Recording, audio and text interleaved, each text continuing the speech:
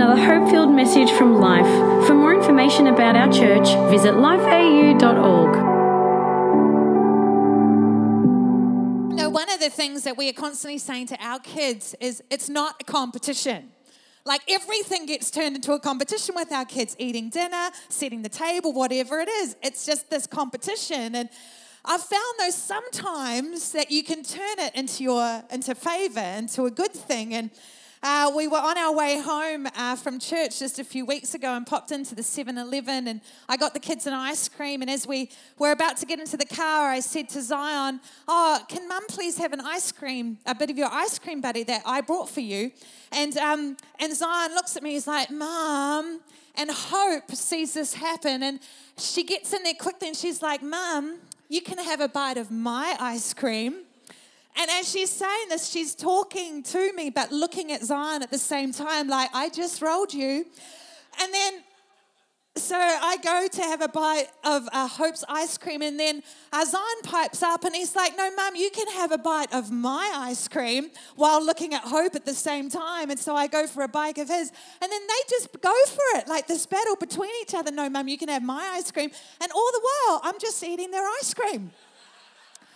I'm like, this is brilliant, and I need to keep teaching them a lesson here about competition, so I'm just going to keep eating their ice cream. And it was funny, we were in this moment, and I felt kind of God drop into my spirit. See, that's the thing about competition.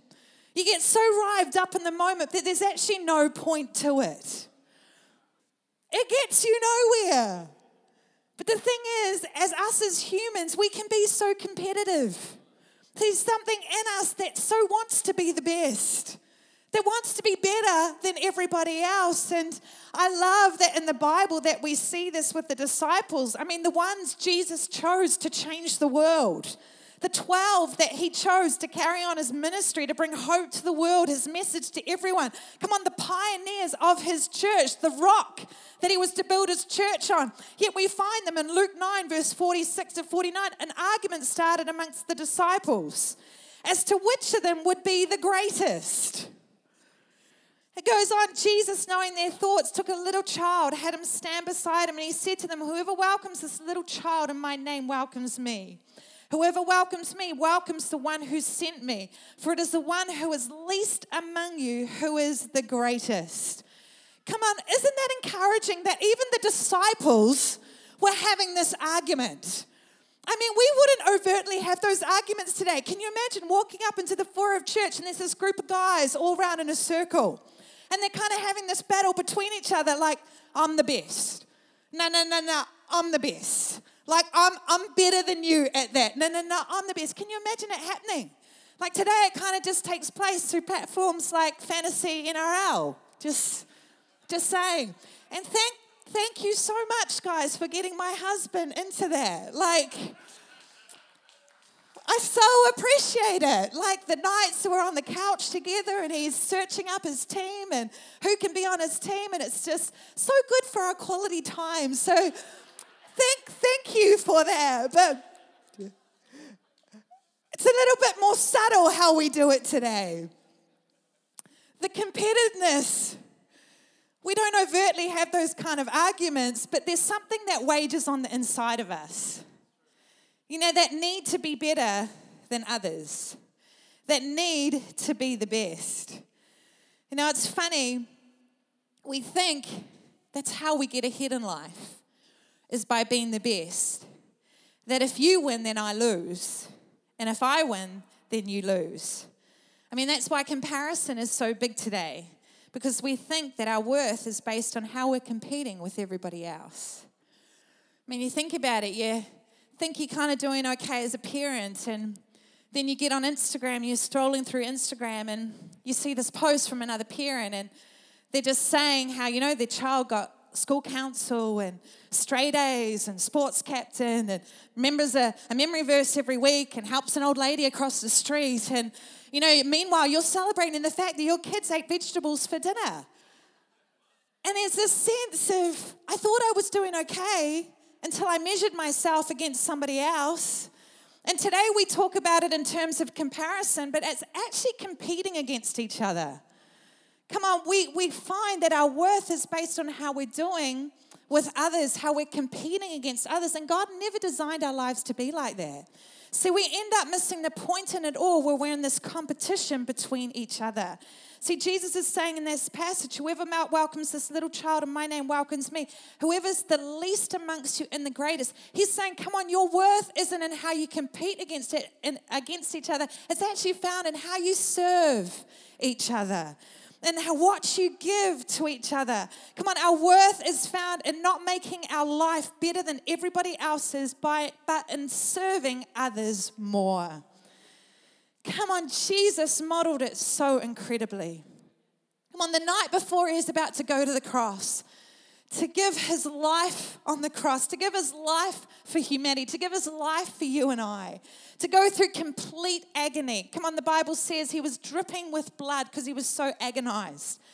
And you would think in that night he had all the right in the world to be served because of what he was about to go through. But he gets on his knees and he washes his disciples' feet. Come on, the lowliness of all positions. He gets down to their feet and he serves his disciples. Come on, the Son of Man, the Bible says. The Son of God. Jesus Christ did not come to be served, but to serve. Come on, how unbelievable is that? The King of the universe, come on, the one that was the conqueror of all, the conqueror of death. Come on, everything was at the tip of his fingers. He could have called all of heaven to attendance, yet he was the greatest of all servants.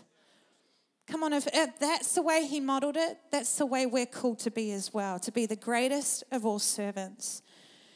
See, when we hear, Mark 10, verse 44 to 46, it says, whoever wants to be first must be slave of all. For even the Son of Man did not come to be served, but to serve, to give his life as a ransom for many. When we hear serving today, we often hear the word serving and think of it being confined to particular hours, particular times. Come on, we come to church to fulfill a role, to serve. A nurse goes to the hospital and serves her patients in those allocated hours. A teacher serves her students in those allocated hours. Service today is based around hours, but in biblical times, a servant, it was their lifestyle. They were there for their master day in, day out. They were owned by their master. They were a slave. So when Jesus is talking about serving, he's actually talking about giving our entire lives. Come on, giving every part of who we are. Not just it being this particular role we play, but it being a lifestyle that we embrace. See, I love this thought that in biblical times, a servant was a slave. So today, servanthood is not a role we play, it's a life we choose to embrace. In Romans 12, it says, so here's what I want you to do. God helping you. Take your everyday, ordinary life. You're sleeping, you're eating, you're going to work, you're walking around life. Place it before God as an offering. Embracing what God does for you is the best thing you can do for him. Don't become so well adjusted to your culture that you fit into it without even thinking. Instead, fix your attention on God. You'll be changed from the inside out. Readily recognize what he wants from you and quickly respond to it. Come on, I love that. Come on, servanthood, it's a lifestyle he's called us to embrace. Not a position to fill, not a role that we play, but something that we embrace with our entire lives. See, self comes so naturally. Our need for self, you think of it, our children. Come on, it's natural to go for the biggest piece of cake, the best toy. And we have to make sure that we keep pushing self down. Come on, dying to self, like Jesus says in Matthew 10, verse 38, whoever does not want to take up their cross and follow me is not worthy of me. Come on, we've got to keep killing the self thing in us that would need to rise up. Because we actually find that when you die to self, you actually find life. I've been reading this week a passage by Viktor Frankl, who is a really well-known psychologist and he's treated psychiatric patients, and he survived the Holocaust. And when he was in a concentration camp, he just observed patients, and he found the ones that did the best in the concentration camps were the ones that served others. the ones that looked out for others, that walked amongst the camp comforting people, that gave away their last pieces of bread, that weren't consumed with self and their own failure or their own disappointment, but found meaning in the middle of such terror. And he says this, don't aim at success. The more you aim at it and make it your target, the more you're going to miss it. For success, like happiness, cannot be pursued. It must ensue. And it only does so as the unintended side effect of one's personal dedication to a cause greater than oneself, or as the byproduct of one's surrender to a person other than oneself. How powerful is that? Jesus puts it like this in Matthew 10, verse 39. Those who try to gain their own life will lose it, but those who lose their life for my sake will gain it. Come on, it's making that conscious decision to put self to the side and put God in the driver's seat. To allow Him to take control. To allow Him to have authority in our lives. To trust Him. And who knows, the battle is real when you're in the passenger seat sometimes.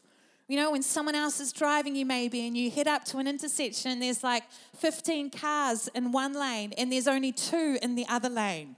And whoever is driving you decides just to park up behind the 15 other cars rather than go in the other lane with just 2. And you're sitting there thinking, oh my gosh, what a waste of time. Can we just go in the other lane, please? Like it could be a challenge just to sit there and not say anything, just to be in the passenger seat.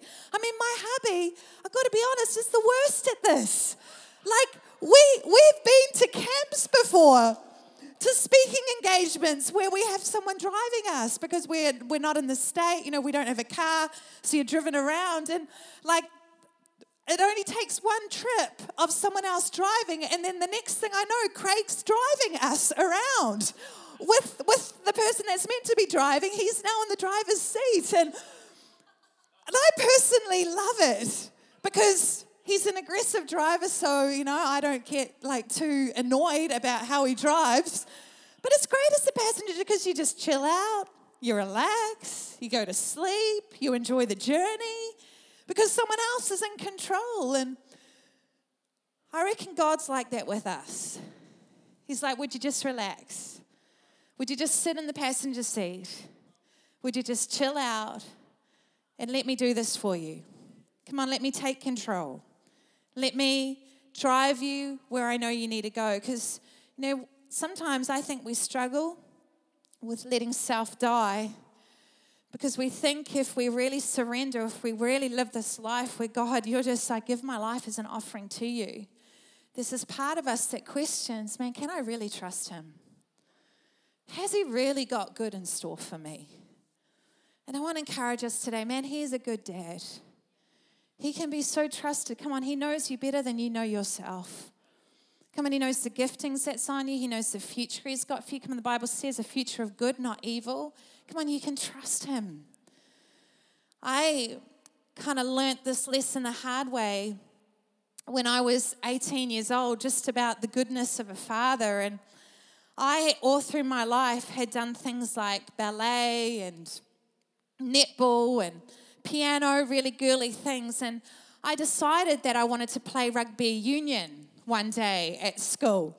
And I was, you know, in year 13, year 12 at that stage, and I just thought, you know what, I want to bust out of the box, I want to do something new. And so I remember coming home from school and saying, oh, I joined up to the girls' rugby union team, Dad. And I remember Dad being like, you are not playing rugby union. And I was like, yes, I am. I want to play this. He's like, Nads, you're not built to play rugby. And I was like, yes, I am. I'm just going to prove you wrong, and I'm going to play rugby. And so it was probably the one time that I defied my dad, and I went ahead and played this one game of rugby union. And I still remember we went to Waihi College, and our team of girls were up against this other team of girls, and I was obviously one of the smallest on the team, but I was pretty quick, so I was put on as winger. And I got a try. I'm like, my dad was wrong. There you go. I'm in my zone. This is awesome. And then there was this one moment where there was just me between the try line and another girl from the opposing team that was coming my way. And And so as she was coming to me, I'm like, Nads, you're in your destiny. Come on, you need to take her out, like take her down. And so I remember going and tackling this girl, but I kind of didn't tackle right. And as I tackled her, her elbow went into my nose. And she landed pretty much the full weight of her body on my nose. And it broke my nose. Like it pushed one side of my nose down into like the ear part of your nose. And I ended up breaking my nose. And I remember going off the rugby field and just thinking, why did that have to happen? And I remember going to ER and sitting in the emergency department and just thinking to myself, I've got to call my dad. Like, I was so wrong.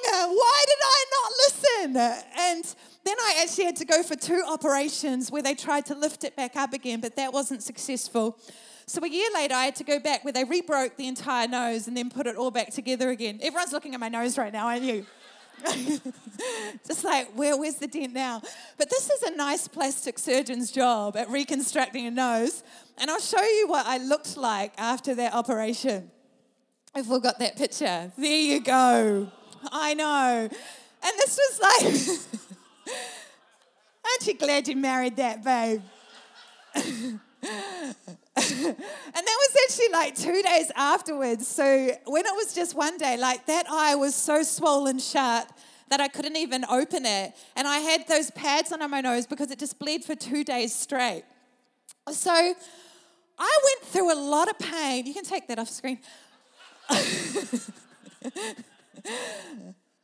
I went through a lot of pain that I didn't need to go through if I had just listened to my dad. If I had just not been trying to prove a point, trying to do my thing, and I just listened instead. And I feel like God is knocking on the door of some of our hearts today. And he's saying, come on, would you let it go? Would you trust me? Come on, would you really lay your life down as an offering? Come on, embracing everything that I've done for you and giving me everything. Come on, put him in the driver's seat because he'll take you to a good place. He can be trusted. So what we're going to look at this morning is what a lifestyle of servanthood looks like. I've just got 3 points. And the first point is that a lifestyle of servanthood looks like a life that makes an active decision to partner. Makes an active decision to partner.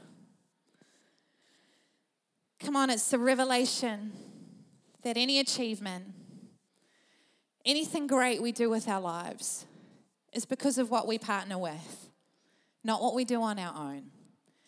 Come on, that's why I love when we walk up the stairs, that sign that says together we can do great things. Because it's in our partnering that we're fully released into God's purpose for our lives, and the expression of God's kingdom is outworked here on this earth. See, every milestone in human history wasn't just because of an individual, but a collective force. When you think about it, the man who walked on the moon, we all know Neil Armstrong and the team that actually ended up walking on the moon.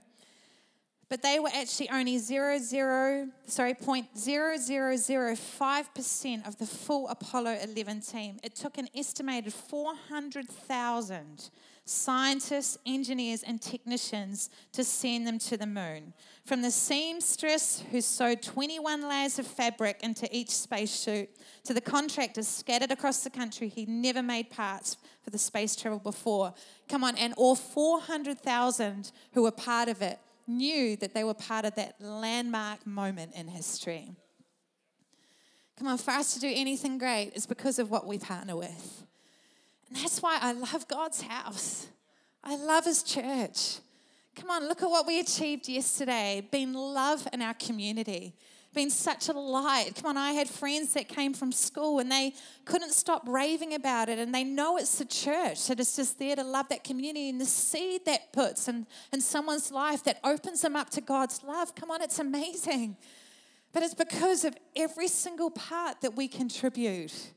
Come on, the amazing team that was here at 6 o'clock setting everything up. And come on, I think of our incredible kids team that worked all day, came back here and set up for the kids party this morning. And our operations team that set up all the foyer part today. Come on, and they worked all day Saturday. Come on, it's because of the collective force. It's not about doing our own thing, our vision, our dreams. Come on, it's what we bring together to the whole. Come on, it's about serving the bigger picture, serving what is greater. Come on, bringing our best. Come on, it's every part doing their part. Ephesians 4 verse 16, from him the whole body, joined and held together by every supporting ligament, grows and builds itself up in love as each part does its work. Come on, it's about giving our best wherever, whenever. Come on, that's what Craig and I have done for 15 years. We've been part of church. It's just been wherever, whatever. Come on, it's not about my agenda. It's not about what I want. It's not about our needs. Come on, it's bringing God whatever, whenever. And I love that spirit is all through who we are as a church. Come on, God, whatever, whenever it is, I'm willing. I'm putting up my hand. Come on, I love that spirit about who we are as a church. Come on, the guys yesterday that were in the mascot, the Olaf suit. Come on, a 30-degree day. And they're in that suit. I remember one part going up and chatting to someone. I'm like, so who is that in that suit? And it was Joel Spiteri. And I'm like, mate, how you doing? And he's like, 6 minutes in and I'm sweating. Like sweat is pouring off my body. But he's like, it doesn't matter though, because when I got into the suit, it was wet with somebody else's sweat anyway. I'm like, just that attitude, whatever, whenever. Come on, it's not about my needs. It's not about what I want. It's about, God, would you use us? Come on, I love that we have a church. God, would you use us? Would you use us to touch a nation? Come on, would you use us to touch this city? Would you use us to touch our community? Would you use us to touch people? Come on, in a good way. I love that. I love that about who we are as a church. Come on, let's never lose that. That whatever, whenever we are in to partner with something that is far bigger than ourselves. See, what I love about it is working together, it grows us as people. See, working together, it produces frustrations. Come on, we get annoyed with each other. Come on, you didn't do that, or you didn't fulfill that, or you didn't meet my need there, or I'm not recognized where I need to be. It brings up this stuff in us. And when it brings up this stuff in us, it means that our self dies. And the more self dies in us, the more God can live in us. And because of that, it means that we're bigger and better people. Come on, there is such power in partnering. Come on, there is power in partnering when we're not doing our best. Because we get support from each other. Come on, God's church, it's a family. Come on, it's where we have love and support. Come on, I love the illustration of geese flying together and creating the V. And the effects of flying together, come on, is 75% more effective when geese fly together in a V than when they're on their own. And it's like that in life. Come on, we become better when we're with each other, when we partner with each other, when we join our lives with others rather than live isolated and on our own. Come on, you're not called to live isolated. There is a family here that wants to love you, and we need to keep communicating our needs to each other so that we grow together, that there is this beautiful community of love. So the second thing about a lifestyle of servanthood is that it looks like a life that lives from a place of gratitude rather than entitlement. Psalm 50, I love what it says in verse 23. A life that pleases me, this is God speaking, is a life lived in the gratitude of grace. Always choosing to walk with me in what is right. This is the sacrifice I desire from you. If you do this, more of my salvation will unfold for you. I love that passage. A life lived in the gratitude of grace. Come on, do we live that kind of life that lives in the gratitude of grace? Come on, do we live with that knowledge of what God has done in our world? Come on, who He is. Come on, the fact that we have eternity, that we have heaven with Him, that He saved us from our wrestle with self, from our own anxieties, our fears, our disappointments, stuff that we couldn't work through on our own. Come on, our God has saved us from that. Do we live with that kind of gratitude, or have we got used to His grace? Come on, and now a thing that's kind of over the side there was a moment of salvation for us, but now we're kind of over here doing our own thing. You know, when I was in high school, I loved playing the piano, and I remember begging my parents for a new piano because the one we had was just so out of tune and it couldn't be tuned anymore. And I begged them for this beautiful Yamaha piano. I remember giving Dad back scratches at night, like trying to convince him to get me this piano. And when he finally gave me this piano, gave it to our whole family, when he finally got this piano, I remember treasuring it so much. I would play 4 hours a day leading up to exams. And I remember doing the exams, and then life just happened and I got caught up in other things. And what was once this incredibly treasured gift was just now put to the side. And I would remember it when I walked past it, but was not actively engaged with it. Now, 20 years later, I honestly couldn't play a tune on a piano at all, because what was once an incredible gift has just now not been activated. And come on, we can be like that with God's grace. Come on, we once were saved. We lived in this credible revelation of how good God is. Come on, how much He loves us, how much He gave for us. Come on, how good He is that the God of the universe would send His perfect Son to die for us. And we live in that revelation, but then life happens.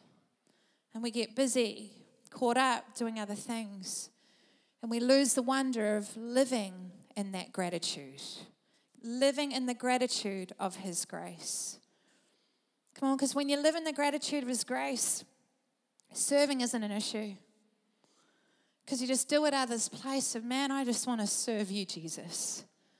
It's not about what I get from others. It's not about my position. It's not about the role. It's not about my value. Man, I just love you, Jesus.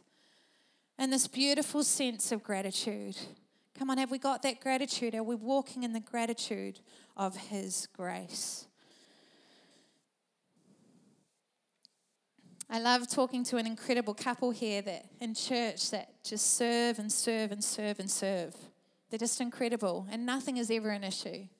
And I remember saying to them one day, man, you guys are amazing. You just always give your best. You're so happy about doing it. It's never an issue. And I remember them saying to me, well, we know what God saved us from. So it's the least we can do. Come on, have we lost that wonder? Because, come on, the more we serve, the more entitled that we can feel. Come on, look at what I'm doing for you, God. Look at all this and I'm working for you. Come on, God, shouldn't you give me back? Or church, come on, look at what I'm doing for you. Come on, shouldn't you give me a little bit back? And this entitlement sets in. And come on, that entitlement is dangerous because God is not on that entitlement. Come on, the Bible says He loves a cheerful giver. Come on, we've got to keep our spirit being that place of servanthood of God, whatever it is. Come on, it's not about me. It's not about my entitlement. Watch that attitude, guys. Come on, if you feel that creeping into your spirit, watch it because it's not God honoring and God is not on it. It's part of our flesh and we've got to kill it. We've got to keep pressing it down. Come on, let's make sure that we keep bringing it back to what truly matters. That's why it says in Luke 17 verse 10, again, Jesus speaking, He says, you also, when you've done everything you were told to do, should say, we are unworthy servants. We have just done our duty. We are unworthy servants. We've just done our duty. Come on, we've got to keep living in the gratitude of grace. I love what Dietrich Bonhoeffer, who again is an incredible thinker and theologian and again a psychologist, and in his letters and papers from prison, again he was in a concentration camp, and he says this: costly grace is the treasure hidden in the field. For the sake of it, a man will go and sell all that he has. It is the pearl of great price to buy, which the merchant will sell all his goods. It is the kingly rule of Christ, for whose sake a man will pluck out the eye which causes him to stumble. It is the call of Jesus Christ, at which the disciple leaves his net and follows Him. Costly grace is the gospel which must be sought again and again, the gift which must be asked for, the door at which a man must knock. Such grace is costly because it calls us to follow, and it is grace because it calls us to follow Jesus Christ. It is costly because it costs a man his life, and it is grace because it gives a man the only true life. It is costly because it condemns sin, and grace because it justifies the sinner. Above all, it is costly because it cost God the life of his Son. We were bought at a price, and what has cost God much cannot be cheap for us. Above all, it is grace because God did not reckon his Son too dear a price to pay for our life, but delivered him up for us. Costly grace. Grace is not flippant. It's not there to be thrown around. Come on, it costs God something dearly. And let's make sure we see it with the same gratitude as that. And the last point in this lifestyle of servanthood, it has a divine and eternal source. It has a divine and eternal source. You know, we hear a lot today about this term burnout. You know, if you give too much, if you serve too much, you're going to burn out. We hear it a lot today. And I kind of just want to smash that thinking around that today, because I don't think it's God-honoring at all. Yes, I believe we've got to have healthy boundaries, and that's why God says that we should always have a Sabbath, one day a week where we are just serving him, loving him, enjoying our life, doing whatever we can to replenish our souls. But at the same time, you know, burnout does not happen because a candle burns too long or too hard. I'm just going to bring this illustration this morning. So this light here, it does not burn out because it burns too long or too hard. See, that's what we've fooled into believing. That if we give too much, if we serve too much, that you're going to burn out because you've given too much for too long. But see, a flame goes out because, firstly, it's disconnected from its fuel supply. So if I cut off this wick, it's disconnected from the wax that will keep burning it. And it's like that in our lives when we are disconnected from our fuel supply.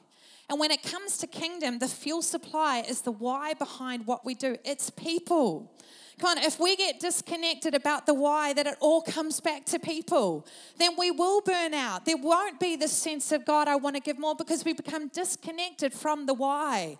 Come on, we've got to keep the why as ultimate priority. And I know in my life that God constantly challenges me about this. I remember at the beginning of the year coming back from our holiday, and it's always this sense of when you come back from holidays, this challenge of, okay, self wants to dominate again, but I need to lay my life down before you again, God. And I remember we flew on the Friday afternoon from New Zealand as a family, and the next morning I was speaking in Sydney at C3, and we had to be up at 4:30, and I had Ezekiel with me. I had to take him because I was still feeding him. We're on a plane early in the morning. I remember complaining to God, like, man, God, this is a big jolt back to reality. Like, seriously, like, why do I have to, like, get in this fast? And I remember speaking in Sydney for the day, and after my message, this girl came up to me and she said, hey, I just wanted to encourage you that 4 years ago, when you came and spoke at one of our youth events, I was just in this place where I felt no purpose. I was about to take my life. I didn't know Jesus at all. And you spoke this message called You Are Wanted. And you said how there's a God that sees me. And she said that night my life was radically changed. I went on this journey of discovering Jesus, and my life has never been the same again. And she was, 4 years later, she'd gone through C3 college. She was just this beautiful, stunning girl. And she just said, I want to thank you for everything you've done, you know, to speak into my life, to even being here today. I just wanted to say thank you. And I felt God just slap me on the face in that moment and just say, what was it that you were complaining about again? Like, seriously, we can complain about so much if we lose our focus on the bigger picture. Come on, if we lose our focus on the why. Come on, it's about souls. It's about eternity. It is about people discovering the love of Jesus. Come on, whether on a car park team, the sound desk, come on, the kids ministry, every single part of what we do here, it all comes back to people. Come on, my friends that have come to church, they haven't raved about the message. They've raved about how somebody brought them into a car park. welcomed them as they came up the stairs, got a beautiful coffee for them. Come on, the entire experience opened them up to God's love. Come on, every part of what we bring, it comes back to people. Come on, every part of what we do in life, it's got to come back to people and the why behind what we do. You know, the other thing that causes a flame to go out, again, this whole thing of burnout, is not because it burns too long or too hard, but because it loses its oxygen supply. Now, our oxygen supply comes from a divine source. It comes from God's presence in our lives. It comes from Him fueling us, finding that secret place. And you know, we may start and we may feel like it's all okay, but it's only a matter of time before the flame goes out because we've lost that source. We've lost that oxygen supply. Come on, we've got to find the secret place, that place where God's love, His presence just fills us, it refreshes us, it restores us, it remakes us. Come on, He will always ask us to do things that are far beyond our own ability, far beyond our own natural boundaries, far beyond who we are in ourselves. And because of that, we've got to rely on His Spirit and His presence. Otherwise, the flame goes out. I love what it says in Zechariah 4 verse 6. So God said to me, this is the word of the Lord to Zerubbabel, not by might, nor by power, but by my Spirit. Come on, we're only able to serve because we're connected to His presence. We're connected to His Spirit. How amazing is our God, that He replenishes us in that way, that He connects with us in that way, that we are not on our own. You know, I love, one of my favorite songs at the moment is Here Again. And I love that line. Sorry, Nigel, you can join me. I'm not enough unless you come. Will you meet me here again? Come on, we are not enough on our own. We are not enough without Him. We are people who are desperately in need of Him and His presence. We hope you enjoyed this podcast from Life. If you have any questions or want to contact someone about this message, visit lifeau.org.